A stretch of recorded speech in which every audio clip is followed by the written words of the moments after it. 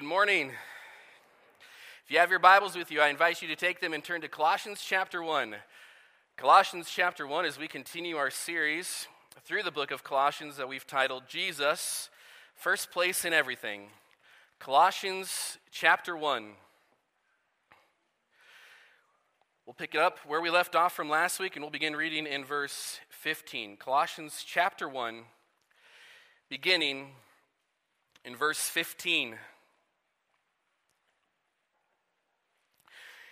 Jesus, he is the image of the invisible God, the firstborn of all creation. For by him all things were created in heaven and on earth, visible and invisible, whether thrones or dominions or rulers or authorities, all things were created through him and for him. And he is before all things, and in him all things hold together. And he is the head of the body, the church. He is the beginning, the firstborn from the dead, that in everything he might be preeminent. For in him all the fullness of God was pleased to dwell, and through him to reconcile to himself all things, whether on earth or in heaven, making peace by the blood of his cross. And you, who once were alienated and hostile in mind, doing evil deeds, he has now reconciled in his body of flesh by his death, in order to present you holy and blameless and above reproach before him, if indeed you continue in the faith, stable and steadfast, not shifting from the hope of the gospel that you heard, which has been proclaimed in all creation under heaven, and of which I, Paul, became a minister. Jesus is the most wonderful person you could ever know.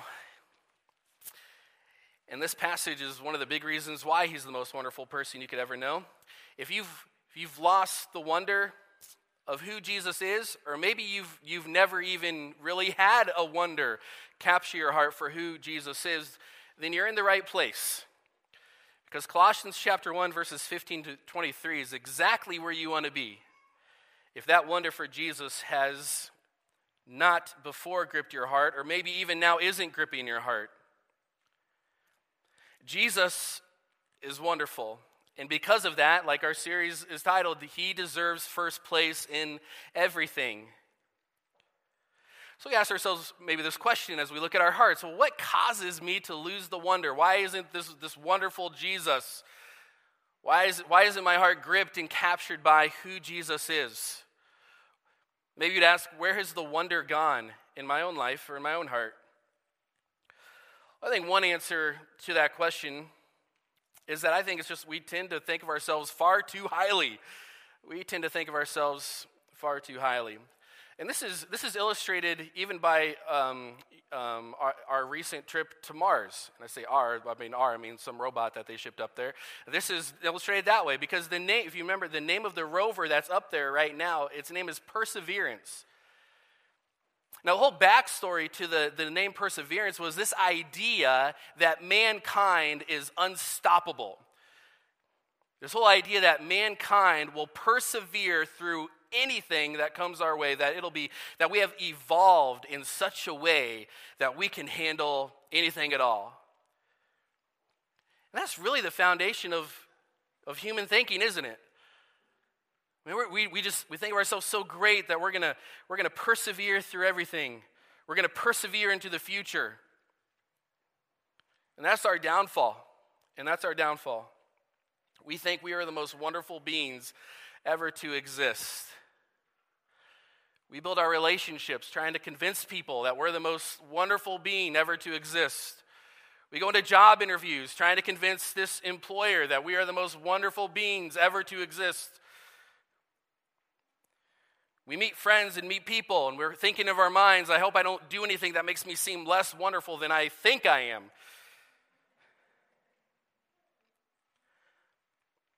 One of the most important passages in the New Testament on who Jesus is the passage we just read.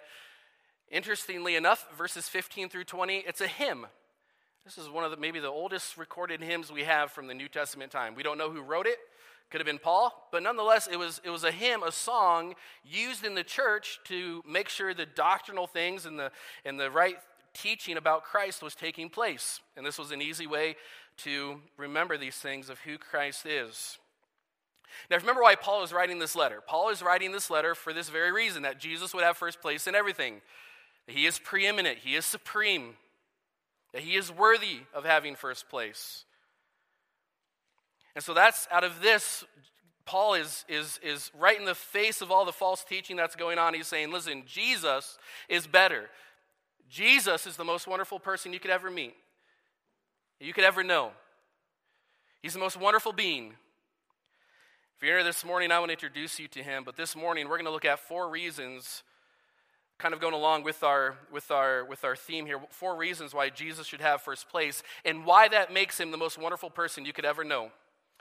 4 reasons why Jesus should have first place and why this makes him the most wonderful person you could ever know. Isn't Jesus, my Lord, wonderful? Some of you would, you started singing the old hymn in your head.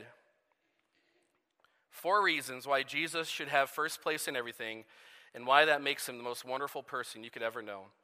Let's dive right in. Number one, he is the manifestation of God. He is the manifestation of God there in verse 15. Now, the Greek word for image is icon, which is where we get our word icon. It's the idea there of representation. It's a picture. It's a statue. It was used in those days to refer to the image of Caesar's image on a coin. Jesus is the exact representation of God. We get this over in Hebrews chapter 1 as well. Hebrews chapter 1 verse 3 says, he is the radiance of the glory of God and the exact imprint of his nature. John 1:18 says, no one has ever seen God, the only God who is at the Father's right, who is at the Father's side. He, Jesus, has made him known. That's why Jesus should have first place. Jesus is the ultimate manifestation of who God is. He is the one who makes the invisible God known to us so that we can see who God is. Now, you can see God's existence, you can see God's power, and you can see God's wisdom in creation. Romans chapter 1 makes that clear. Psalm 19 makes it clear as well. But only in Jesus can you see perfectly the very essence of God.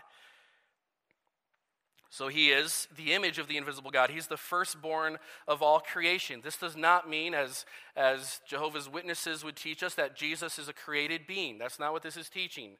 It's not firstborn as in that he is a created being, but the word firstborn actually speaks of rank or origin. And we see this even in Psalm chapter 89, verse 27.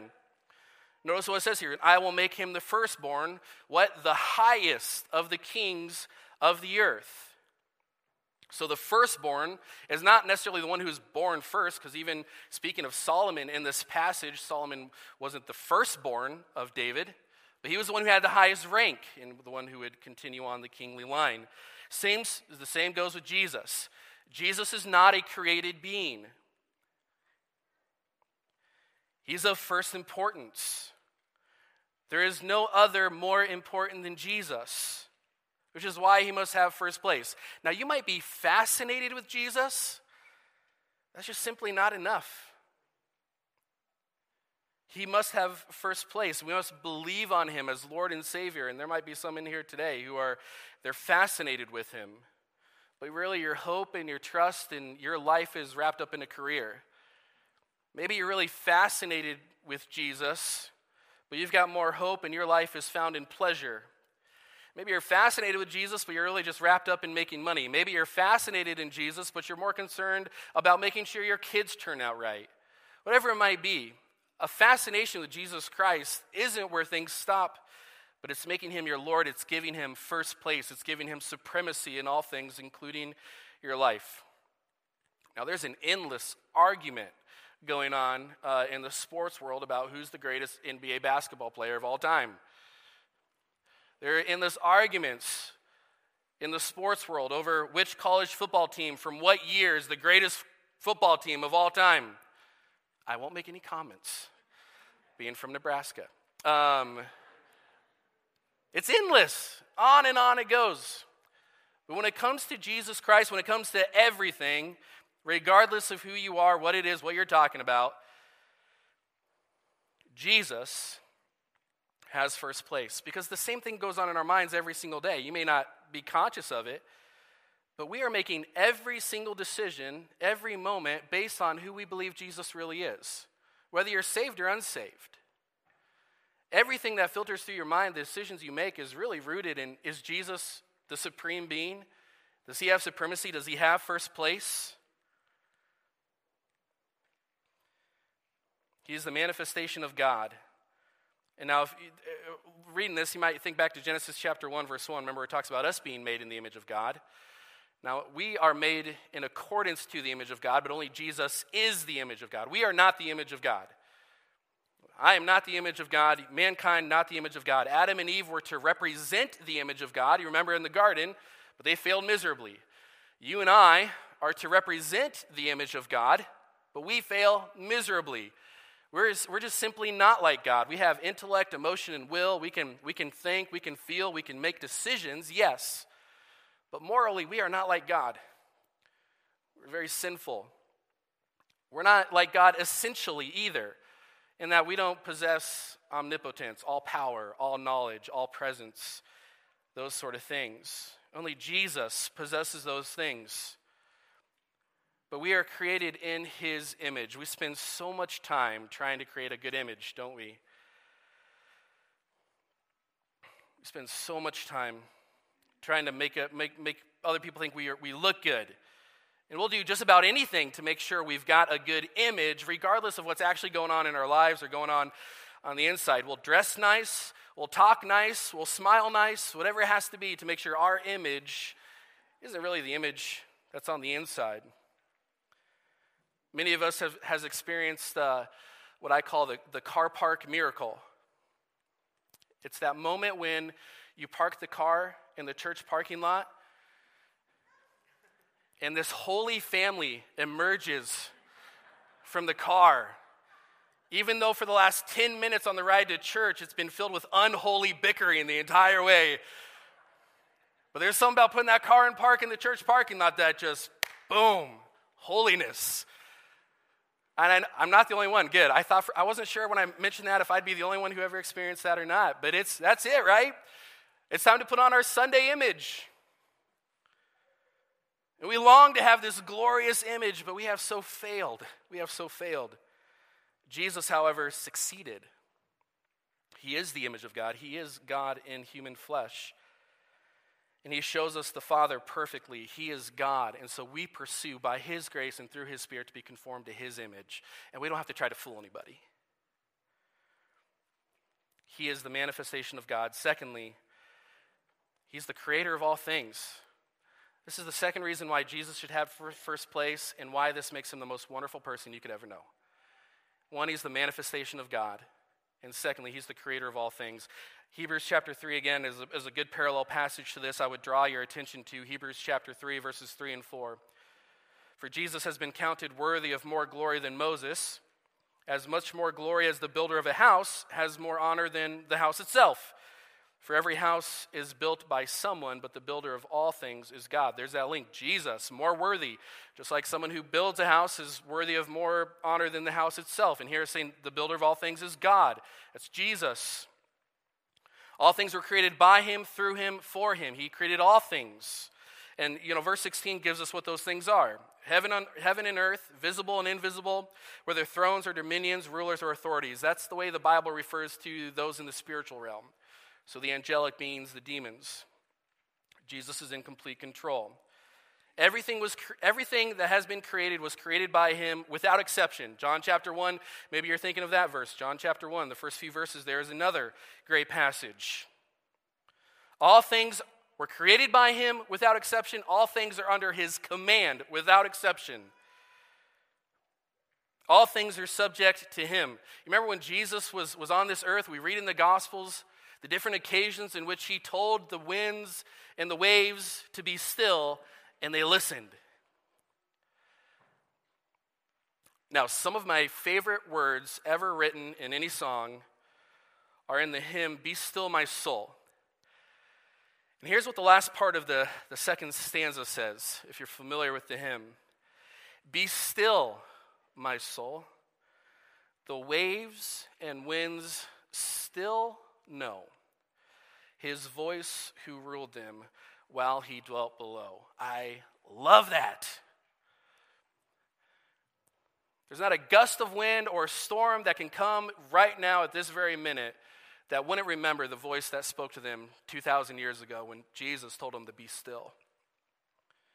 There's not a raindrop that can fall at any moment that Jesus could tell to stop, and it wouldn't stop in midair. He is the creator of all things. All things are under his authority. Let's make things more personal as we talk about be still, my soul.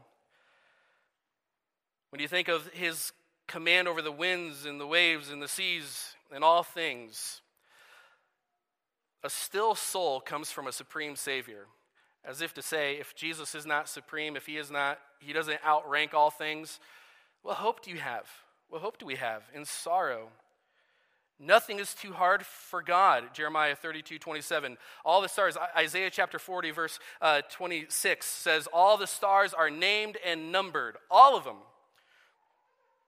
All things were created by him. They're created through him. They're created for him. He is the ultimate goal. We get that in Ephesians chapter 1, verse 10. He outranks all things. He outranks all angels, all authorities, all positions, all people, all philosophies, all traditions, all religions, all things. He outranks them all. And the false teaching at Colossae would say, you don't need Jesus. Jesus, they would believe matter was evil. So to say that God came in human flesh was to say like God took on this evil matter and is therefore evil. So to answer for this, they say Jesus didn't really come in human flesh. He's not really a man. He's just like a lesser emanation of God. But he's not the real thing. And Jesus could be really great for you, like in addition to some other stuff. But if all you have for Jesus for your spiritual life, then they would say you're lacking. It's not enough. And Jesus would say, and Paul would say, and Colossians tells us that he is enough. He is the only one who matters. He is first place. He's not a lesser emanation of God, but he is the real thing. He is the creator of all things, and he sustains all things. Verse 17, he is before all things, and in him all things hold together. Now think about that. All things hold together. And we mentioned that even in the song that we sing. It's estimated that you have around 30 trillion cells in your body. Now, we have different types of cells in our body. But inside each of your cells, a little package of DNA called chromosomes.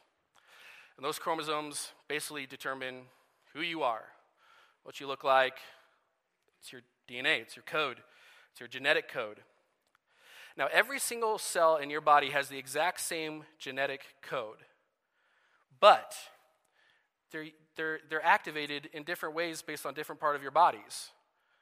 So all the chromosomes that you have are in every single cell, but certain chromosomes are activated for your brain that aren't activated for your liver because your brain has to do something your liver doesn't.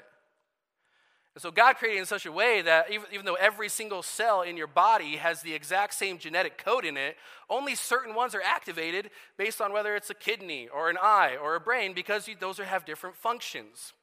30 trillion cells.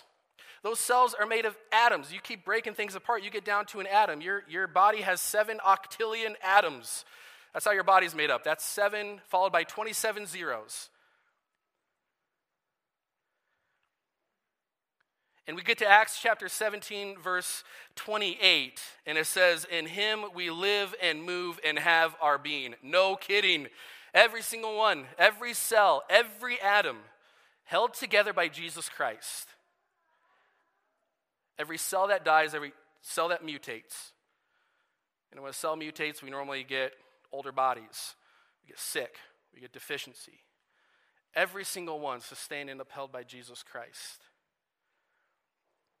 No stars are missing, Isaiah chapter 40, verse 26. The universe is upheld, gravity works, planets orbit because Jesus sustains them. And this life only makes sense with Jesus as first place, and this is the second reason why Jesus should have first place in your life and what makes him the most wonderful person you could ever know. Number three. Number one, the first reason why Jesus should have first place in everything. Number one, he is the manifestation of God. Number two, he's the creator of all things. And number three, he is the head of the church. That might seem a little odd. We're talking about creation. We're talking about heaven and earth. We're talking about visible and invisible, thrones, dominions, all these things, creation, how all things hold together. And then he brings in the church.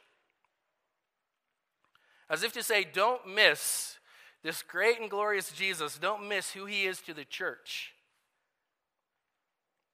He is the head of the church. He's the founder. That's what the word head means. He's the originator. This isn't saying that Jesus is like some CEO in charge of a company. It's saying he's the life-giving sustenance of an organism. Gives it life and breath and movement to a living organism that we call the church. He's the one in charge. He's the one who gives it life. Now, many today see the church as stuffy and outdated. And maybe there's even many in here today who would even be embarrassed to say that you go to church. Maybe it's one of those things you hope your friends don't ask you about, or hope people don't find out. But if you rightly understand Jesus Christ, and you have eyes to see how wonderful he is, then the local church becomes a treasure. I care not that your names are on the membership list just so you can have some sort of title. You want to join the local church because membership is important, but it's not important just because it's important. It's important because who Jesus Christ is, because he is the head of the body.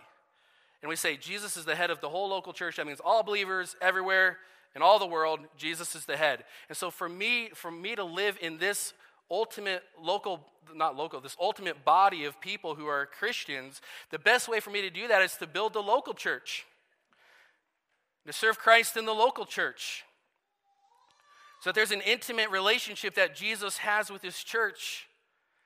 The church has meaning. Calvary Baptist Church has meaning and significance and is a treasure, not because of who we are, but because we come this morning and we worship Jesus Christ, who is the head of the church. No believer on earth is the head of the church. All believers are part of the body. They don't give life to the body, they don't give it direction. That is reserved for Jesus Christ alone.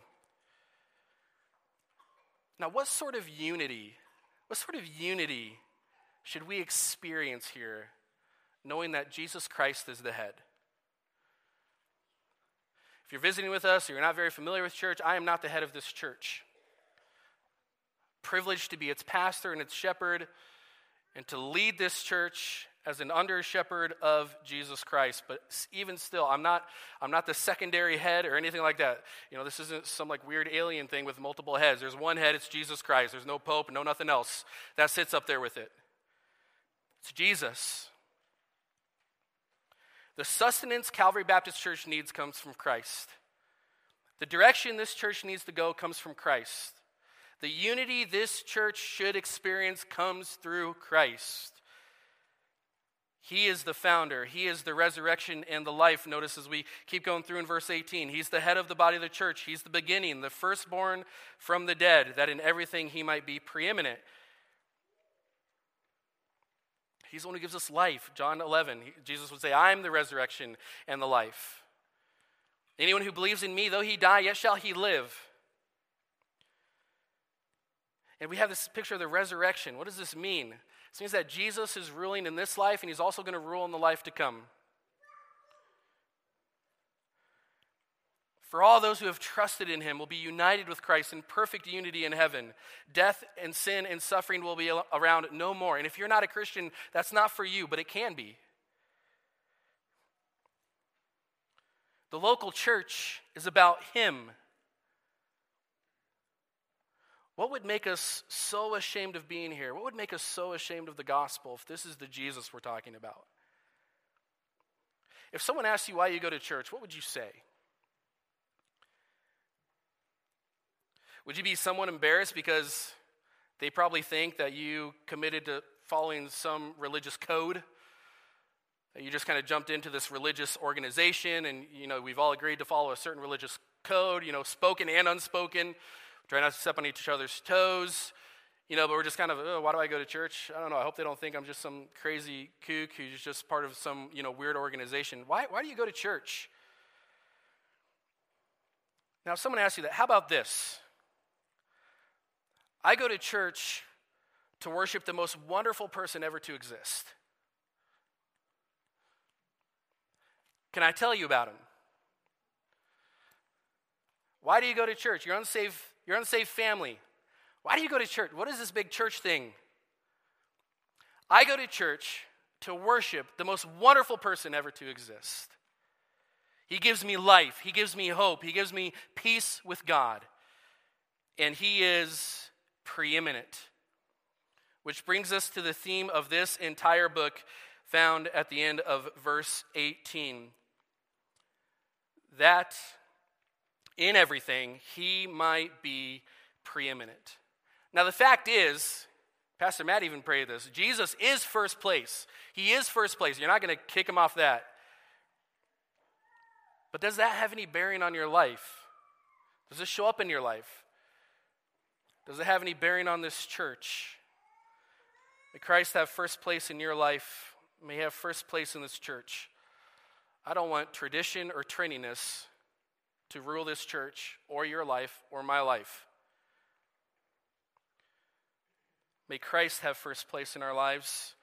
May all our spiritual nourishment and fulfillment be found in him, who is the head of the church.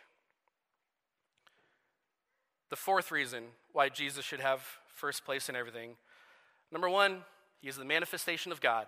Number two, he is the creator of all things. Number three, he is the head of the church. Number four, he is the hope of the lost. And this will begin verses 19 through 23. He is the hope of the lost. It says here that in him all the fullness of God was pleased to dwell. So here again, it's similar to what we just talked about back in verse 15. False teachers invite to have some sort of spiritual experience, spiritual fullness apart from Christ. And Paul is saying all that is to be known of your spiritual experience should be found in him. In Christ is the fullness of God. This is what theologians call the pleroma, because the Greek word for fullness is pleroma. So just the idea there that no one knows the Son, like Luke 10:22 says, no one knows the Son except the Father, or who the Father is except the Son. So in Christ is the fullness of God.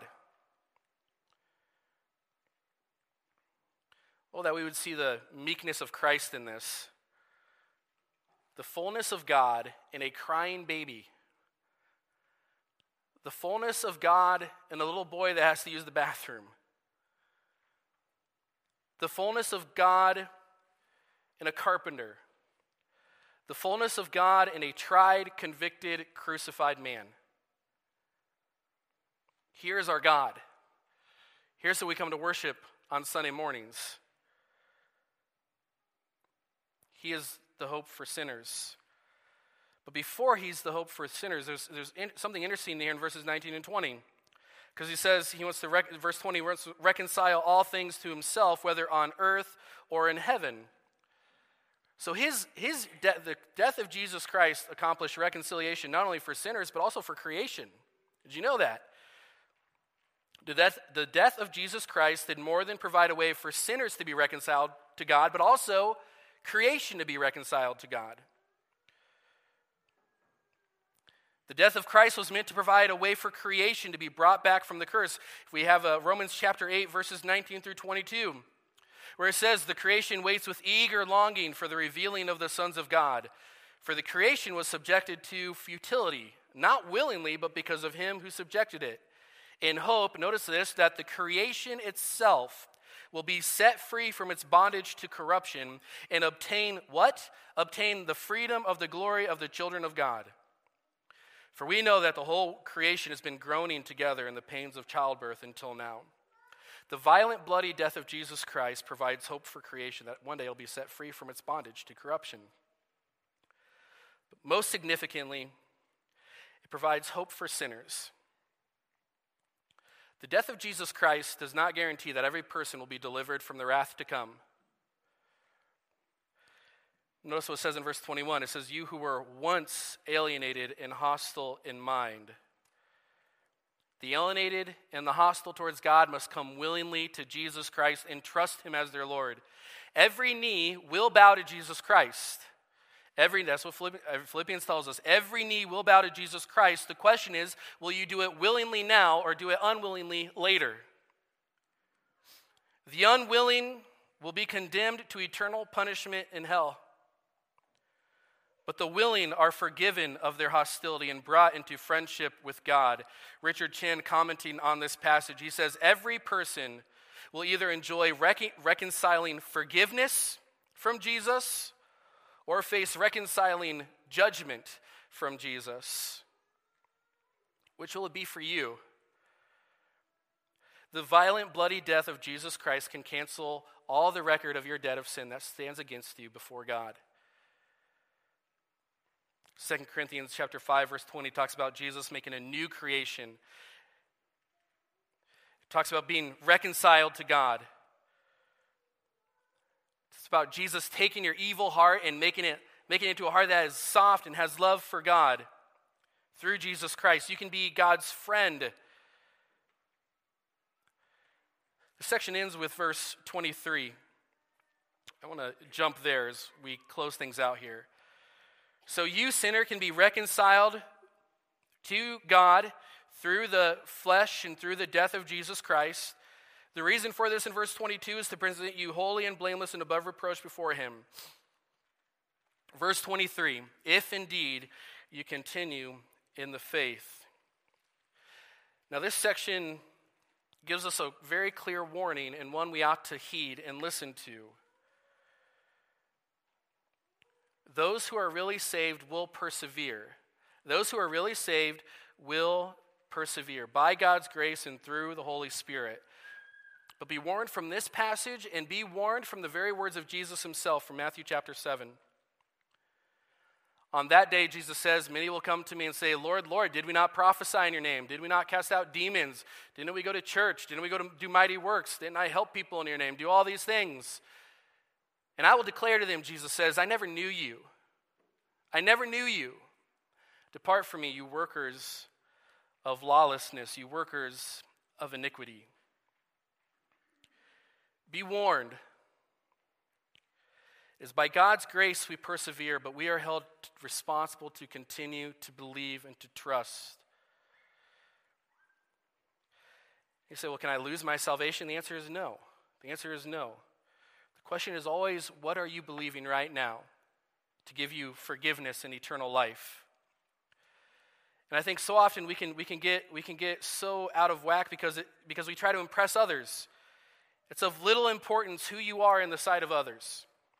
What matters is who you are in the sight of God. So between you and God, in your heart and God's heart, who are you? Where do you stand? Do you stand forgiven because you know Jesus and you've placed your faith in Jesus as your Savior and Lord in his resurrection? Or do you stand as someone who is alienated and hostile before him because you've never trusted him as your Savior? Where do you stand? So the question is, does Jesus really have first place in your life? Has your sin been canceled? Are you truly God's friend?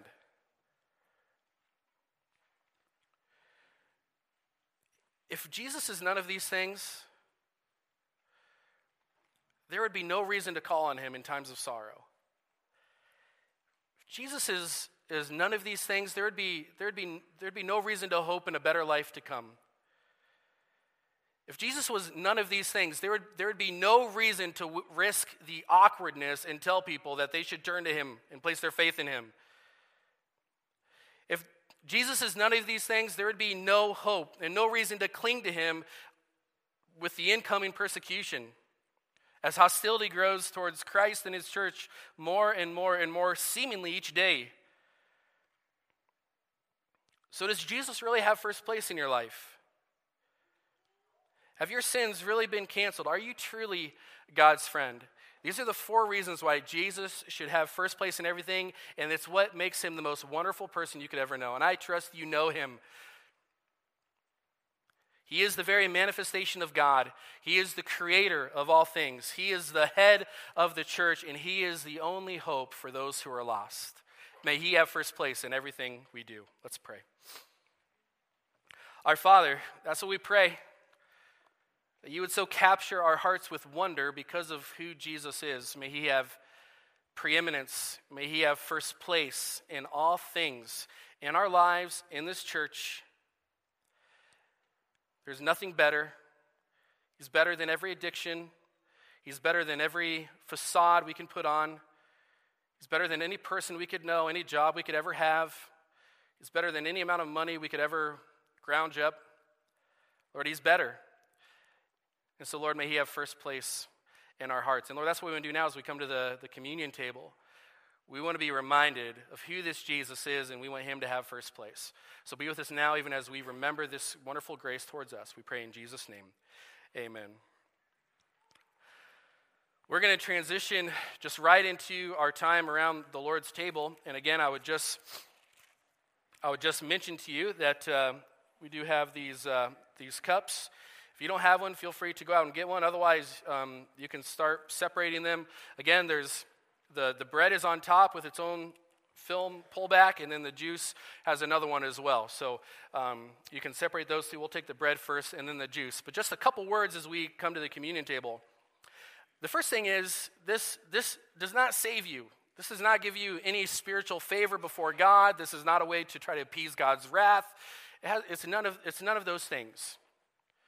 This is a picture that Jesus left with us as a way for us to remember his perfect life, his death for us.